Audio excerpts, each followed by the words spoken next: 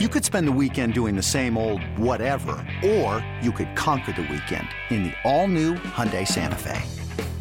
Visit HyundaiUSA.com for more details. Hyundai, there's joy in every journey. This episode is brought to you by Progressive Insurance. Whether you love true crime or comedy, celebrity interviews or news, you call the shots on what's in your podcast queue. And guess what? Now you can call them on your auto insurance too with the Name Your Price tool from Progressive. It works just the way it sounds. You tell Progressive how much you want to pay for car insurance, and they'll show you coverage options that fit your budget. Get your quote today at Progressive.com to join the over 28 million drivers who trust Progressive. Progressive Casualty Insurance Company and Affiliates. Price and coverage match limited by state law.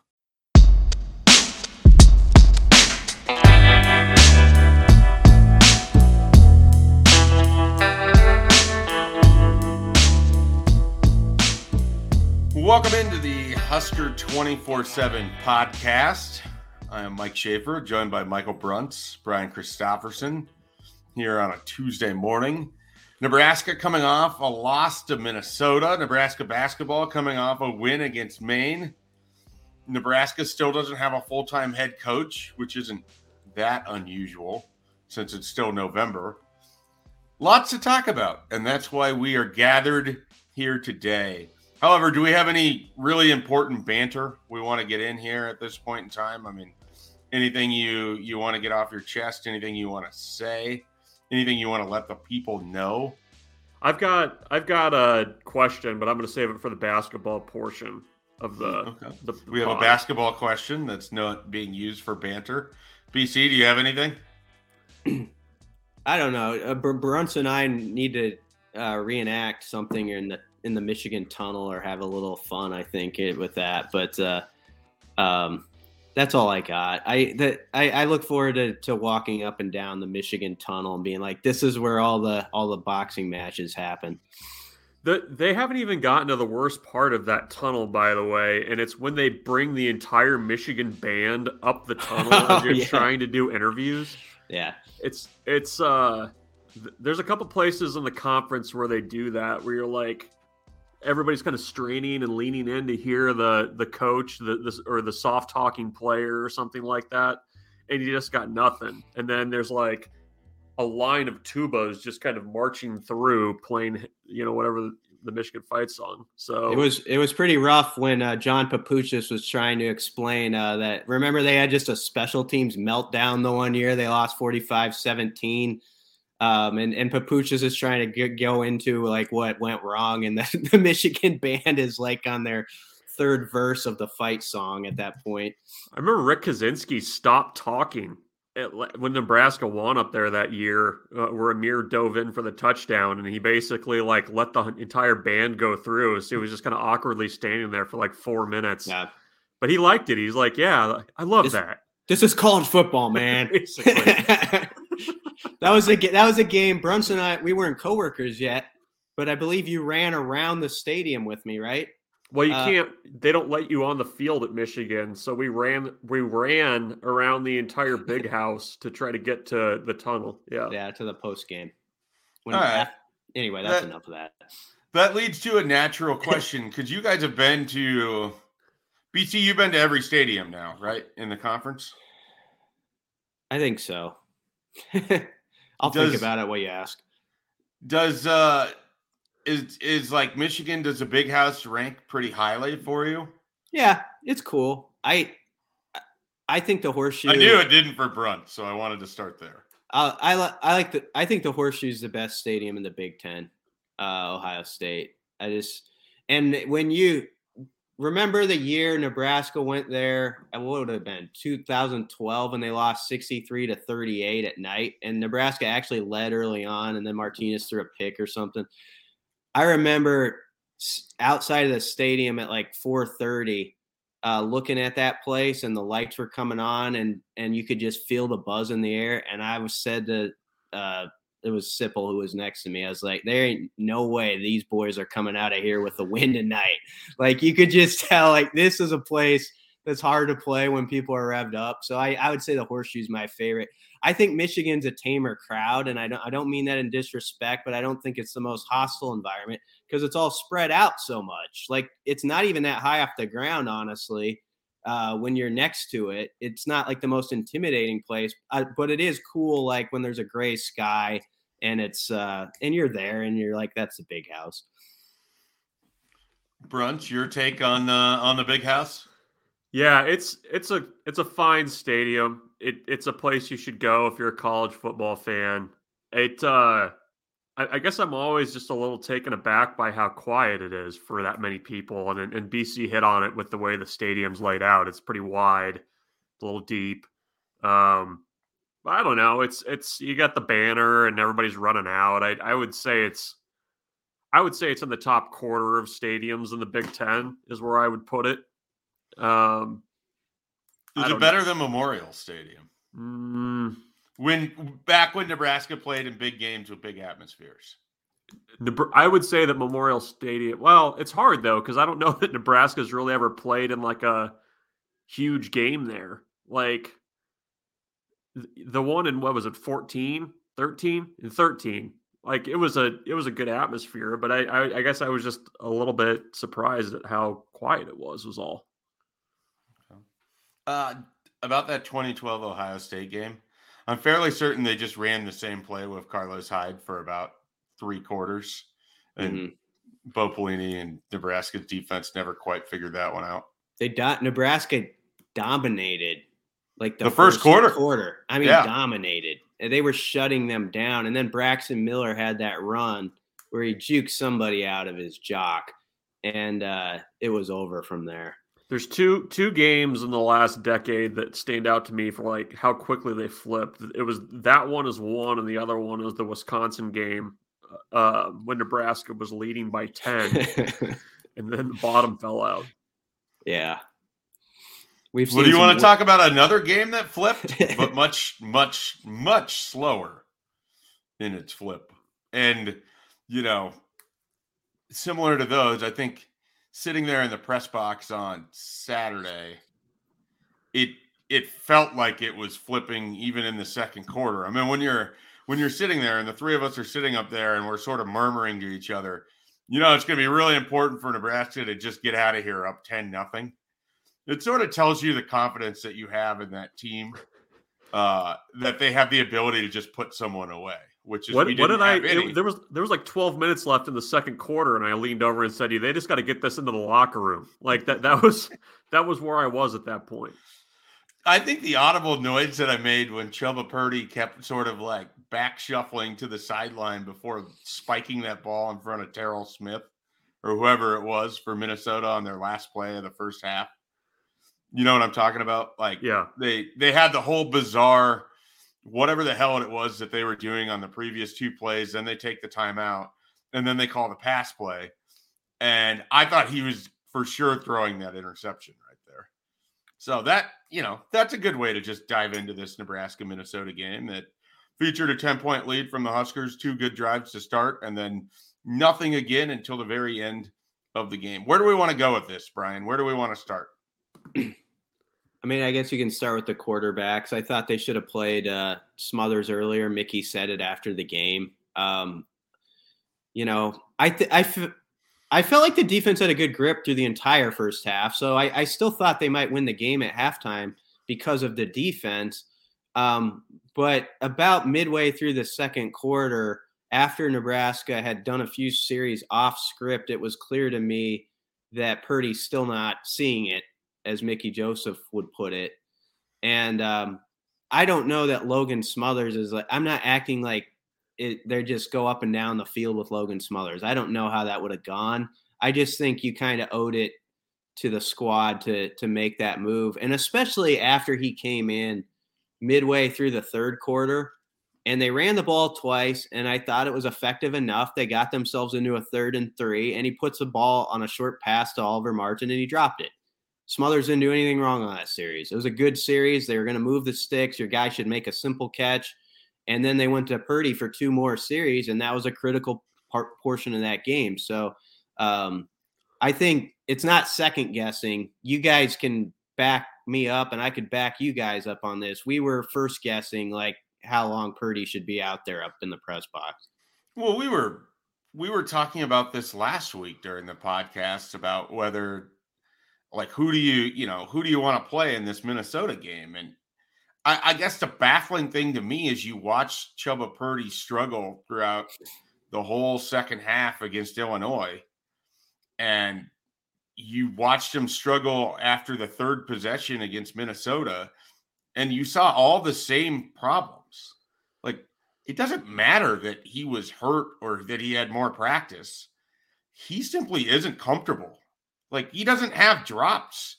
He just sort of like has a magnet that's pulling him to the sideline on those passing plays. Like, it just, and then Nebraska didn't help themselves. I mean, you had a couple drops, and I don't know how catchable the Travis Vokalek one was, but it felt like he had an opportunity there for at least a field flipping play. But I just don't know, when you immediately start seeing your offense having to go 3 and out like 2 times in a row, how does your mind not immediately go back to that Illinois game and think, here we go again? My thing is, and I think Mickey was asked this after the game on Saturday, but the thing that we've heard is, for the last 2 games, they went with Chubba because they felt like they were going to need to throw the ball. And I guess I'm at the point now where I'm not, and we're not able to see practice during the week, but I don't see there being a throw or something on the field that Chubba Purdy is doing right now that Logan Smothers couldn't do. And I think that's where, Mickey said after the game that he was on the same page with Mark Whipple about what they wanted to do at quarterback. I don't know. I don't know if he's saying that to kind of save face a little bit and take one on the chin for the offensive coordinator. But I just don't. I guess I don't know, having seen it for 6 quarters, what Chubba Purdy brings to the table that Logan Smothers can't.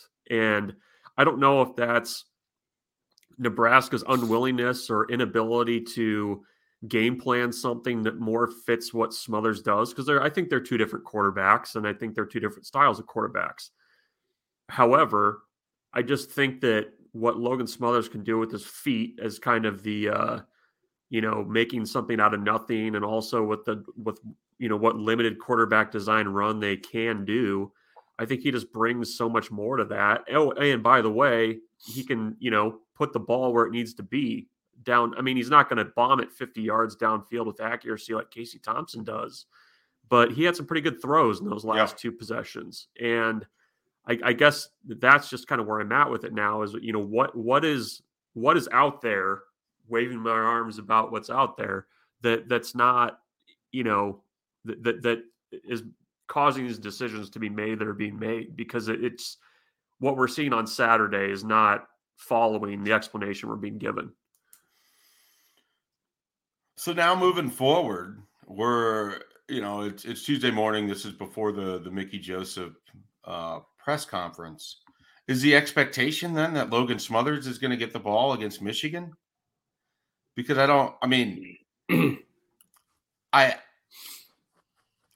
they put themselves in a really bad spot here for a variety of reasons. I mean, one, you have to win this game if you're going to try to go to a bowl game, so you have to give yourself the best opportunity to win.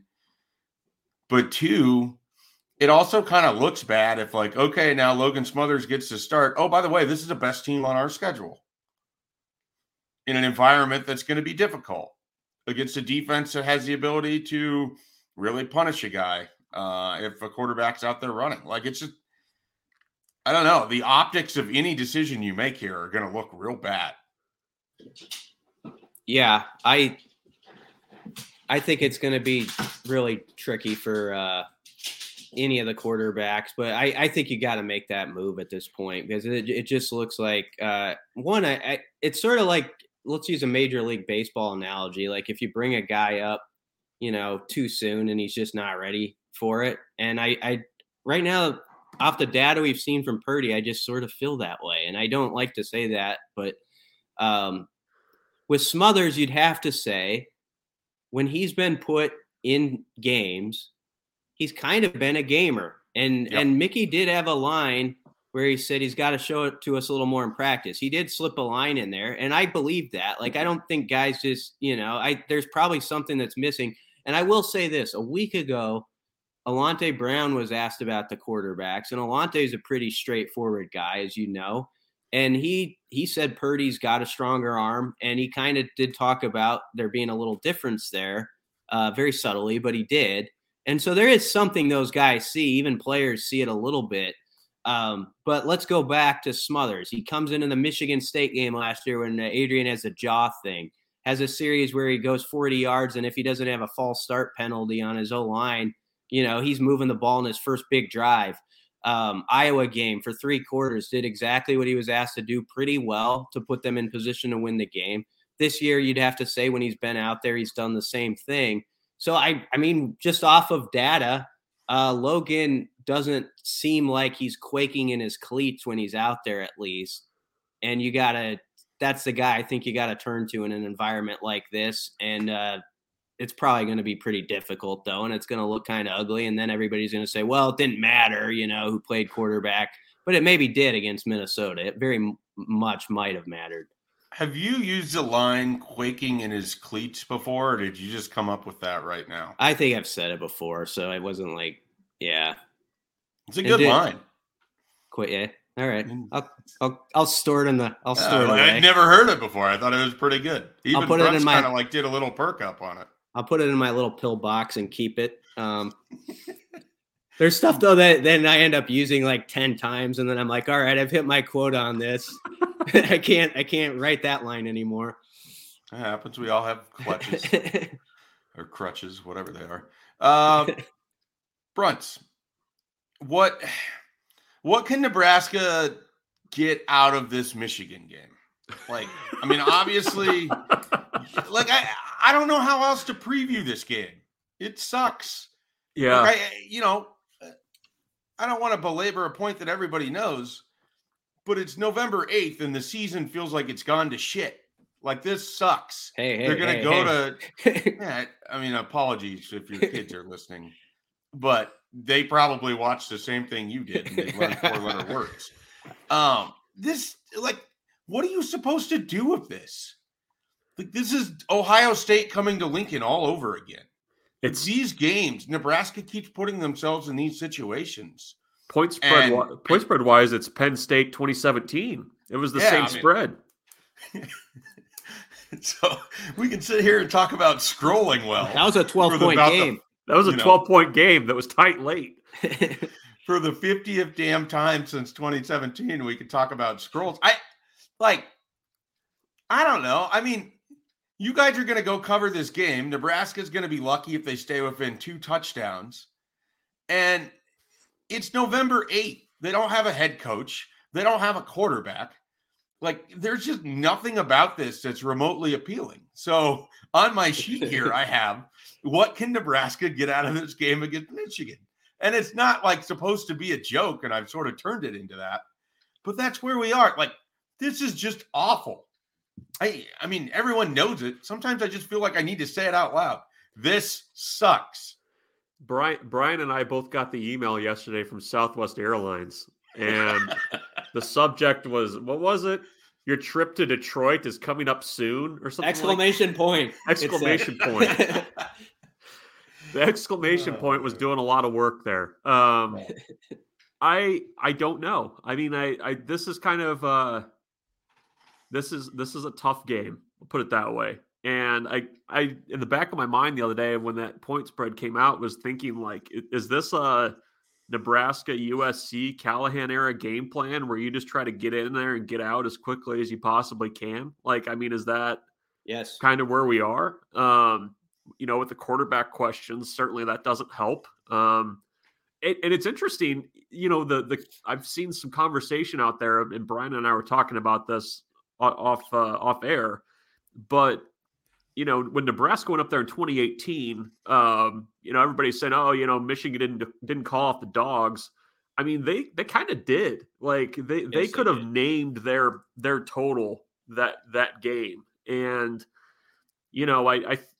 I go back to Scott Frost saying that was rock bottom. I mean, it feels like we're still there, heading back up to Michigan again. So I don't know. I mean, you play hard. Maybe the defense, can bow up and give you a little bit of a chance against Michigan's running game. But I just don't like Nebraska's offense's chances against this Michigan defense. I'll put it that way. So to answer your question, I don't know. The score of that game, by the way, 4 years ago, was 39-0 at halftime. So, yeah, he did call off the Dogs. It was 56-10. That could have been way worse. Harbaugh around here has this rap with some people that he runs it up. I'll defend him. I mean, they run the ball. They run the ball with some authority, and that puts you in a bad spot if you can't stop it and you're just outmanned, because it's like the old Nebraska days. It's like, well, what do you want me to do? We're going to hand it off to our running back, and he's going to go for 12 yards. That's your fault. So if that's running up the score, so be it. But that's why this game is scary, because even if they try it, even if it gets out of hand and they're just trying to run it, like, can Nebraska hang in there at the, without it getting ugly? And I do think it's a game where, and I don't know that they have it in them from what we've seen with Whipple, but you got to milk that play clock down. You got to try to get yourself in the 3rd and 4s, 3rd and 3 type plays. And you got to have little plays where you feel like good about those situations, and you get 5 yards and you get another 2 minutes off the clock.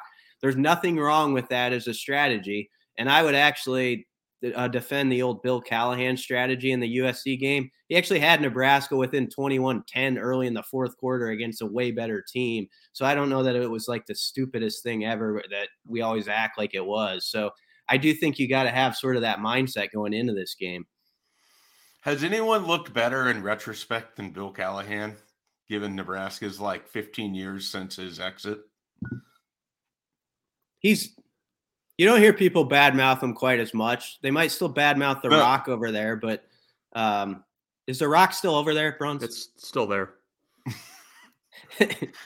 Bruns actually put a tracker on it a couple years ago. He just wanted to know where it was at all. You gotta look a little bit harder than you used to find it. But I'll go over there this week and see if it's still there. It used to be, they moved it again with the construction, so maybe it finally met its maker. But I think it's still over there. Let's check.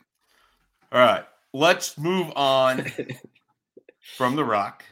All right, let's move on from Nebraska, Michigan, because I don't have anything I can add after my diatribe. Let's just move on, shall we?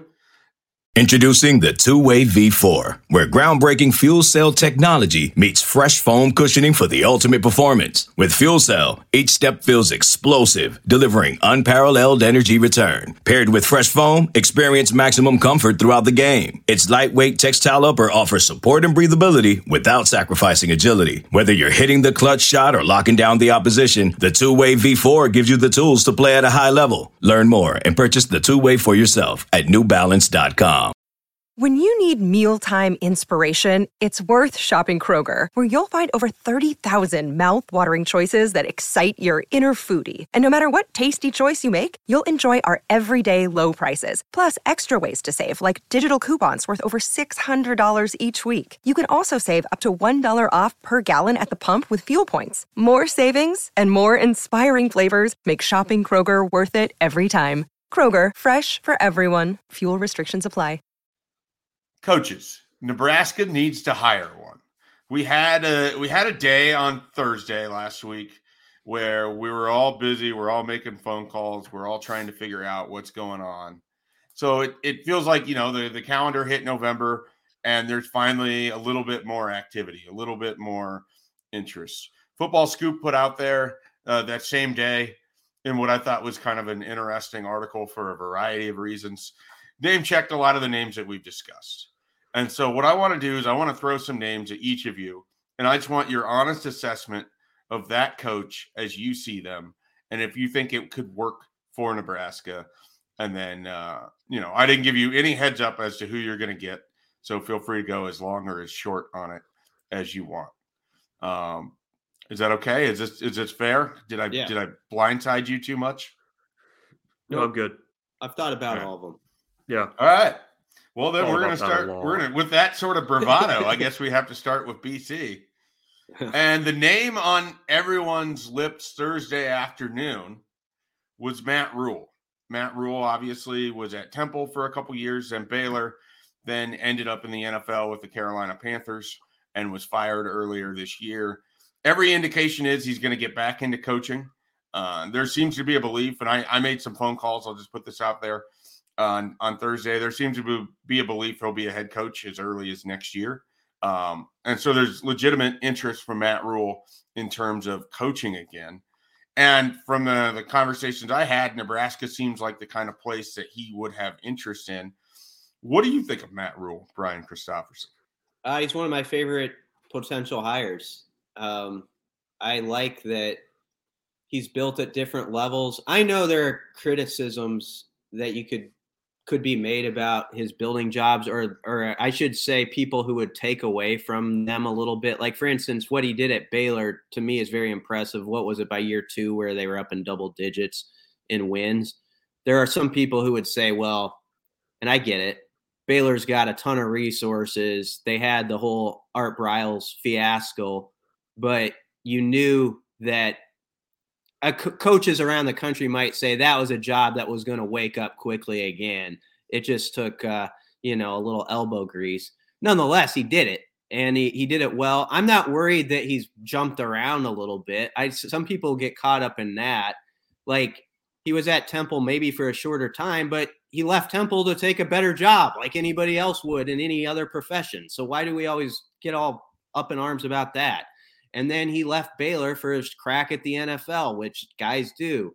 And I think what happened was, I don't really care what happened in the NFL that much. I don't. I think there's certain guys who aren't made for that league necessarily, or their mind doesn't just, the way they operate doesn't quite fit with those type of grown men, guys who are getting, who are professionals. But I think he's meant to be a college coach. I think he's going to be a very good college coach somewhere. I think he's an innovative recruiter who has clever ideas. We have articles on 24/7 Sports that dive deep into sort of his philosophy on recruiting, and I think it's impressive.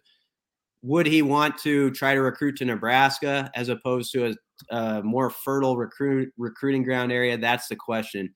But as you said, Schaefer, and I know Bruns knows this too from phone calls, I don't think his name is just floating in the air for no reason. I don't. I think he's at least somebody you got to keep in mind.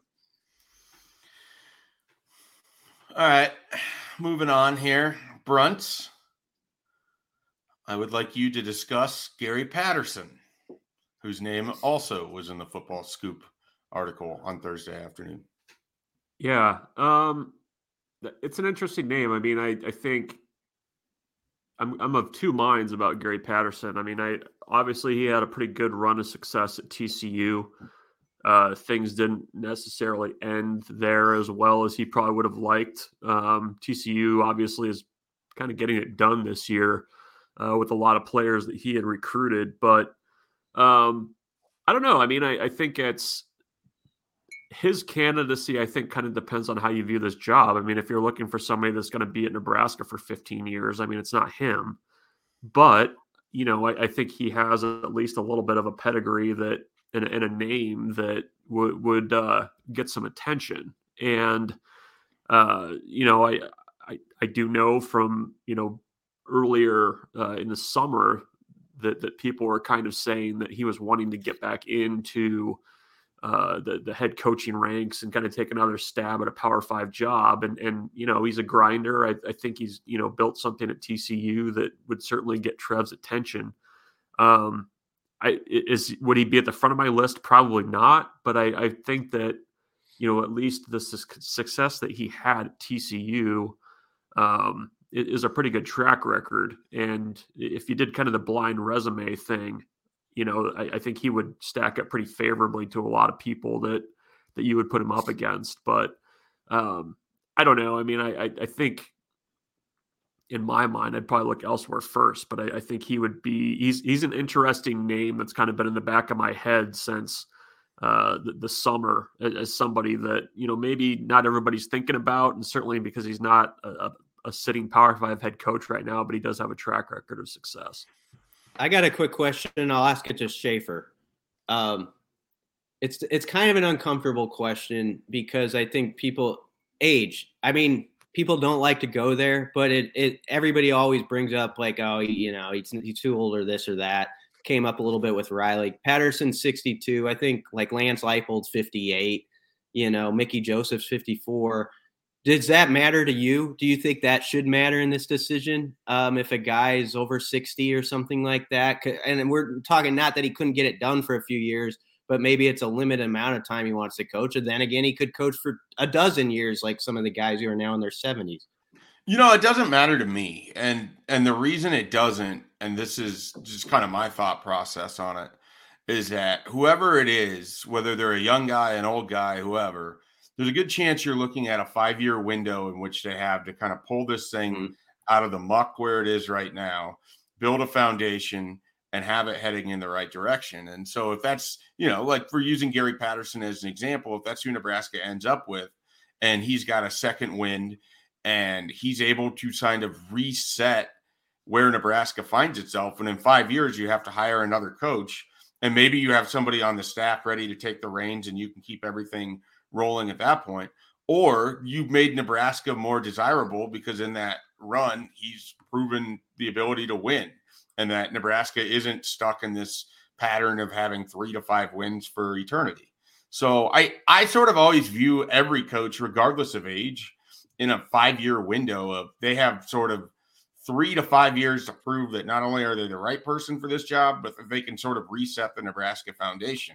If they do that, anything after is kind of, can they build on it, or are they getting out of the way for the next person? I mean, if you have a 62-year-old coach that comes in and he gives you 5 great years, and after, year 2, you're bowling, year 3, you're knocking off ranked teams, year 4, you're in ranked throughout the season. I mean, you can't be upset with that because of sort of where Nebraska's at. I mean, ideally, would you hire the right 46-year-old that can coach here for 20 years and set Nebraska up perfectly? Great. That's just not what college football is anymore. I mean, there's just I don't even know. I mean, you look across the landscape, was there a coach hired in like 2006 that's still rolling along right now? I mean, Brunts is making a face. I can think of one. He was hired earlier. He was hired earlier than that. Saban? Nope. Closer. I mean, like not Ferentz, but yeah, no, I mean, I understand. He's been there forever. That also has its own sort of cantankerous end to it as well. But this idea that you're going to go hire somebody who's in his mid-40s, that'll be sort of the face of your program for multiple decades, feels fanciful to me. So I don't know that I care. Yeah. You look at what North Carolina is getting under Mack Brown right now. They're in a better spot than they were previous under Brunch's favorite hat-wearing coach, Larry Fedora. So, I mean, you got to do the right thing for you, but I take far more of a short-term look at it than I do long-term. So age isn't a huge deal to me. The bigger thing is, does that person relate to somebody who's 20 years old? Can they relate to a 17-year-old when they're sitting in a living room? Can Gary Patterson do that? That's a real question I have based off conversations I had. And I put that on the message board a couple times, so I don't need to rehash it. But that would be more interesting to me than the actual straight age of somebody. Right. That's a good answer. Thank you. I appreciate that. Maybe we'll cut it out. We'll make a social media clip of it. Yeah. We can do something like that and prove that, we can learn new tricks too. All right. I have a couple more coaches I want to get to. Brunts, we'll stick with you. Chris Klieman. His name comes up. Kansas State has done really well. We talked a lot about Lance Leipold. I mean, and Lance Leipold in Kansas, they're going to a bowl. I'm sure people have seen the stat. Nebraska is the only Power 5 team since 2017 to not go to a bowl game, yada, yada, yada. We've talked a lot about Lance Leipold. We haven't talked as much about Chris Klieman.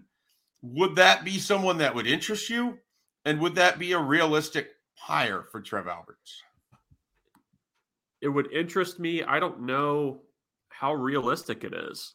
I mean, I feel like he's a name that was kind of in that initial group of the Leipold, Campbell, Klieman, that foursome. And you just don't hear it as much. And I kind of wonder too, the more that K-State, kind of keeps grinding away, if he would be willing to leave. I mean, I feel like, he made the move to K-State. You kind of got that thing humming a little bit. He's got an AD that he feels good about. I know that there are connections there with Trev Alberts, certainly, with them both being from that part of Iowa. But I think it would be a good hire. I think he's a great coach. I think that the style of football that he plays would translate very well to the Big Ten.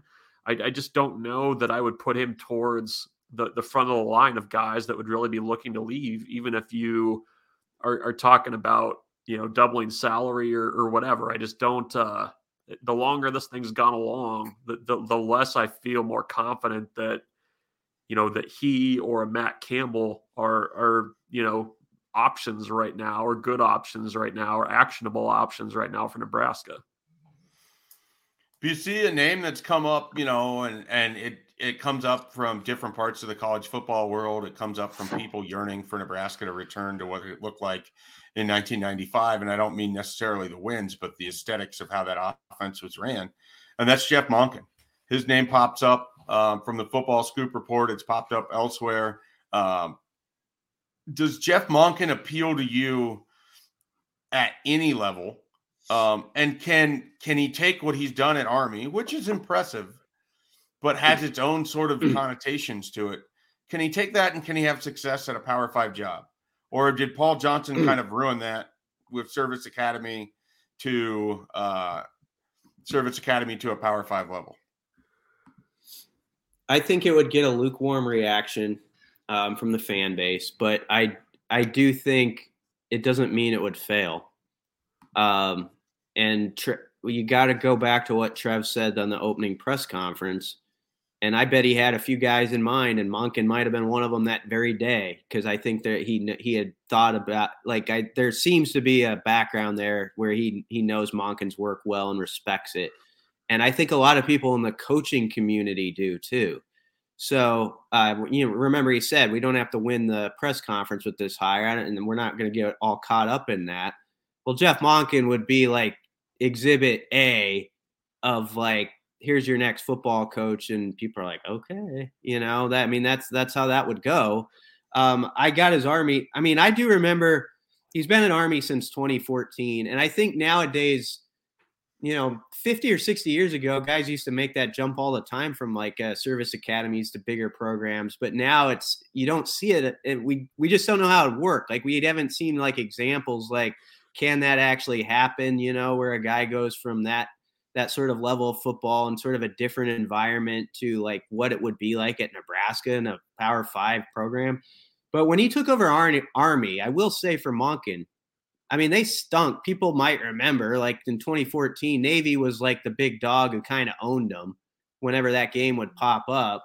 And he started 4-8, 2-10, but then he went 8-5 by year 3, 10-3, 11-2. He did have a 5-8, but back to 9-3, 9-4. So he did a really good job building them up. He's gone toe to toe in some games. I remember they took Oklahoma to the wire and just owned the line of scrimmage and had the ball for 44 minutes or something. It was ridiculous. A couple of years ago, almost beat Lincoln Riley. So I don't think it's stupid. I don't, but I just know, and I know that if he's announced, there's going to be a lot of people kind of, okay, this is not going to work. But the good thing is they play the games and we find out. That is true. I don't know if it's a good thing around here. Or the bad thing is that they play the games and we find out. That might be a more accurate summation. Is there any coach that I didn't bring up there that you guys want to talk about here right now? Mickey. You want to talk about Mickey? So I've gotten this question a lot from people. Does the last 2 weeks and kind of how the quarterback play has been handled, has that soured you at all with Mickey Joseph? Or do you approach it with the idea not necessarily his players, not his coaching staff, hard to fault him too much for these things? It's a tough spot that he's been in the last couple of weeks, because I think when you look, or when you really listen to what he's saying and when you really listen to what Mark Whipple is saying, I don't know how much the two of them are actually on the same page about things. I think if Mickey was just being completely honest, I don't think that this is the offense that he would be running as a head coach. And I think the problem is that there's not really on this staff right now an option that he could go to and say, okay, you're the guy that's handling the offense, you're calling plays. Mickey doesn't have the background of calling plays. And I think that that's really kind of put him in a tough spot, because in some ways it looks like, a failure of leadership, but I think it's also kind of a reflection of the options that he's been given right now. I think some of the in-game stuff has been a little bit shaky the last couple of weeks. I think you're starting to see the results of the lack of development and retention on the roster and lack of depth in certain spots as the season's gone along. So to answer your question, I think there's some things that have popped up the last couple of weeks that give me pause. I think there's also a bit of a curve that you probably have to grade him on based on what he inherited and who he inherited. And I think for people watching what's going on the field, I think it's a matter of kind of how sharply that curve is that you want to use. So from Trev's point of view, I think you basically need to decide, like, are you seeing enough kind of behind the scenes and everything that leads you to believe that a Mickey Joseph staff, whoever that would be significantly improved from what Nebraska's got right now? Because that, to me, like, if let's say this week we hear that Mickey Joseph's the guy, and my immediate reaction is going to be like, okay, what's the staff going to look like? Because that to me is the big question mark, is what kind of web can he put out and find with assistance, and what's that going to look like? Because I do think that's the biggest question in my mind, in addition to just kind of things that have popped up the last couple of weeks and kind of the way things are being run. Because I think it's, the honeymoon period and the wins over Indiana and Rutgers have definitely worn off at this point. You got thoughts, Pete? No, Brun said it pretty well. I mean, I think whenever you're analyzing a guy, as much as everybody likes Mickey, you'd have to be fair about it and say, yeah, they should have played some others quicker, I think, and say, well, that was a minus there on a decision maybe. And he kind of acknowledged it in the post game. On the other hand, if you step away from the Minnesota game, and PJ Fleck is the type of guy who is going to blow sunshine on the other guy. He's that type of guy, and that's not even a bad quality, but he's going to praise the other coach. But Fleck, I think after that game, genuinely probably had to give Joseph's staff some credit for that first half, in the fact that Minnesota was a pretty significant favorite, a 2-touchdown or more favorite. And I think if Fleck and his staff's looking at the film on Nebraska going into that game, they're probably pretty confident they're going to get a lot done and run the ball on them and stuff like that. And Nebraska had a solid plan for the material they had on the field to put themselves in position to win the game. So I bet, honest to goodness, Fleck would say Mickey and his staff did a pretty good job, with what they had, manufacturing that game to be in position to have a shot to win it. Whereas like a year or so ago, like when Nebraska lost its opener at Illinois, for instance, I think there's a lot of coaches around the Big Ten and country are looking at Scott Frost and saying that's a guy who's doing little with more. Like he's not getting, like he just got out coached by Bielema and that stuff.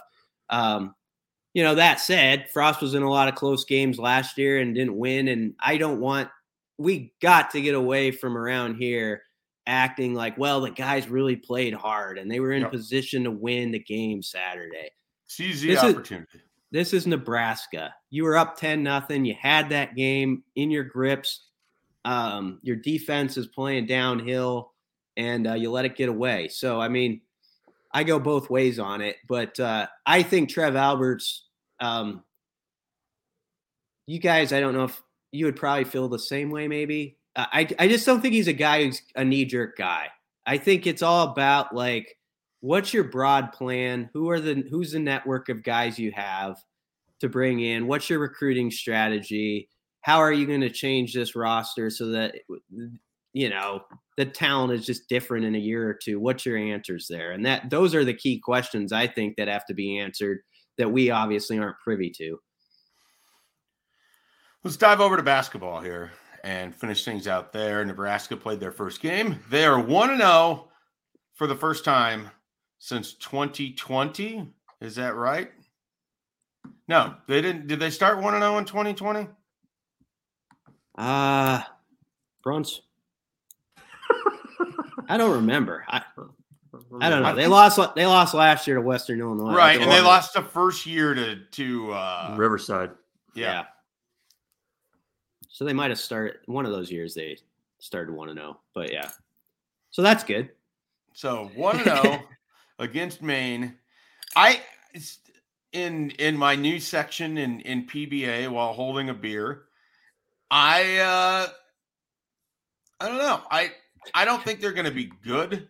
I don't know what they're exactly going to be, but they seem to look different from a physical standpoint than a lot of the teams I think we've watched under Hoiberg. And what I kind of mean by that is you have a guard or a point forward in Sam Griesel that he was able to kind of get into the paint. Like he got a matchup that he liked. He was able to back somebody down and go get an easy basket that way. Like they have more physical guards. They also did things that, I sent a text in our group chat about how Juwan Gary and Bandamel do things that I hadn't seen in a while. And Brunt's had a joke that I'll leave out, but they rebound, they box out. They have like a higher basketball IQ on this team than I think I've seen with Nebraska for the last couple of years. I don't know that it's going to translate into a bunch of wins, but I sort of appreciate that they do some small aspects of the game much better than we've seen. There's still issues. They still don't make free throws. They're still going to have long scoring drought stretches. I don't know how good the defense is going to be, but I came away at least pleasantly surprised by a few aspects of this team. And it was the first time I had put eyes on them, this year. I'd skipped the exhibition, I skipped their opening night. So I don't know, maybe I'm drinking too much Kool-Aid with like a double-digit win over Maine. 2020, they beat McNeese State out of the gates. Amir Abdullah had a big play in that one. That sounds right. Yeah, that's how I remember it. Saved it for him. I thought, the big three transfers sort of all excelled at what they were supposed to excel at in the first game. Emmanuel Bandamel is supposed to be that guy who sort of does the dirty stuff a little bit, kind of makes that play. It got to be a 54-53 game, and he raced back and he blocked a shot against the backboard, and then he scored on the next possession, and it kind of let Nebraska breathe again. And I thought Sam Griesel had 22 points, 18 of them in the second half, 8 of 12 shooting. And I think he's one of those guys who you look up and you're like, oh man, he's got 18 points right now. That sort of thing. He just did it. Let the game come to him. And Juwan Gary, will he be able to do this against Big Ten teams? I don't know, where you miss your shot, you go get it. But I like his tenacity, getting 8 offensive rebounds. And there was a stretch where his attacking the glass and getting putbacks sort of kept Nebraska at arm's reach from Maine.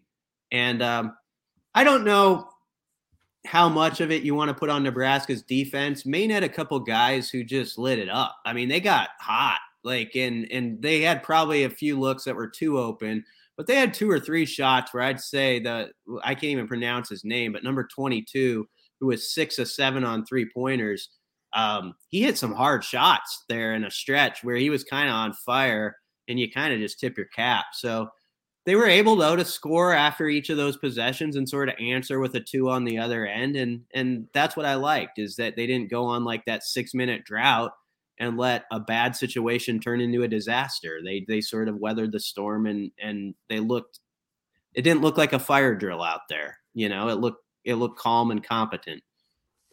They got UNO on Thursday, right? That's their next game. That the Mavs played well against Kansas in the opener, so I think that'll be a kind of an interesting game on Thursday. I expect kind of a good crowd as well. The thing I like about this team, and you guys kind of touched on it, but with Griesel and Bandamel, there just seems to be guys in places where there's not going to be kind of the panic in the immediate, like, we're going to immediately shift to hero ball or get away from what we are just based on bad things happening on the floor. We'll see if that happens, but that's my sense, is that Fred Hoiberg probably has a better idea of what's happening on the floor or will happen on the floor than he did last year, where it was just like the second, they fell behind or shots weren't falling, it was like, we're going to do whatever we're going to do. Guys are going to be hoisting up bad shots. Guys are going to be going to the rim with their heads down and throwing up bad shots and not playing defense. So will that result in wins? I don't know, but it will at least keep games from getting really out of hand like they have in the past. So I don't know. I mean, is that a higher floor? Like, what? I don't know what the best comparison is there, but yeah, it's hard to know how it's going to transfer right now. It really is, but you can only go off of what's in front of you. And I saw last night a game where last year's team could have got themselves in a real problem, and this team ended up, winning by 13, and someone would say, well, that's not that impressive. They're 20.5-point favorites. If a guy doesn't go 6 for 7 on you from 3, you probably win by 20 or so. So, I mean, it was, it wasn't like it was uncomfortable where I just thought Nebraska was in danger of losing the game. So they responded well. Casey Tamanaga, after the game, I thought had the quote of the press conference. And, I mean, you got to set it up that Casey is, it's not his first language. So in those press conference settings, it's a little difficult, but yet he said a lot in a little when he said, yeah, last year's team was very individual. He just said it was an individual team and this team plays together, and that's the difference. And that was basically what he said. And I just thought that was really interesting that a guy who's not going to use many words up there, honestly, he chose to use those words to describe the difference. And it was pretty telling. Did he drop a "we" over me like it was the back of a state basketball shirt? He could have. Yeah, it's we versus me t-shirt season. As hoops gets going. All right. Anything we need to get to here before we close this out? Yeah, I had a question doubling back to how we started. You tweeted a picture of yourself holding a beer. Sure did. What size of a beer was that? I know generally what your hand size is because we've measured them every year around NFL Combine time, but that felt like that cup seemed a little small. Yeah, it's allegedly a 16-ounce cup. They have 16 and 24-ounce. I will say this: if you're going to a game and you're going to get yourself a beverage or a hot dog or whatever, plan to stand in line for longer than you want, because I went after the stoppage for the under 8 and we made it back right before the start of the second half. So Pinnacle Bank Arena, get your crap together. There's going to be a lot more people than there was on opening night. And they want to be served in a more timely fashion. That being said, it was a 16-ounce beer. They didn't top it off very well. That is another complaint that I would have. But you know what? I got to drink a beer while watching Nebraska play basketball. It was an enjoyable experience. No one was the worse for it, and this could have been happening 8 years ago. Those are my thoughts. Here's what you need to do next game. If you go Thursday, take like a measuring cup, okay, and I want you to get a beer, and I want you to. Should I get like a ruler so we can know and we can look at the? That seemed like it was like a 12-ounce cup. That was like a tall at Starbucks. Like you weren't getting a venti beer there. It was opening night for Nebraska basketball's team on the floor, and they had to get their chemistry down and everything. It was also opening night for the concession workers, and they probably had to learn, where stuff was and how the electronic, system works and which is the 16-ounce cup and which is the 24. I don't know why they'd have a 12-ounce cup. You can't buy a 12-ounce.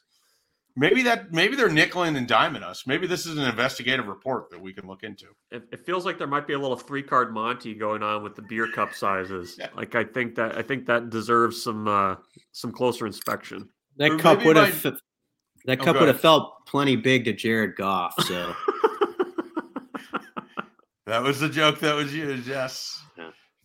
Jared Goff and his doll hands. Is that right, Bruns? Yeah, that's correct. I think what we did learn last night is you could probably play quarterback in a cold weather franchise. So you got that going for you. No doubt about it. All right.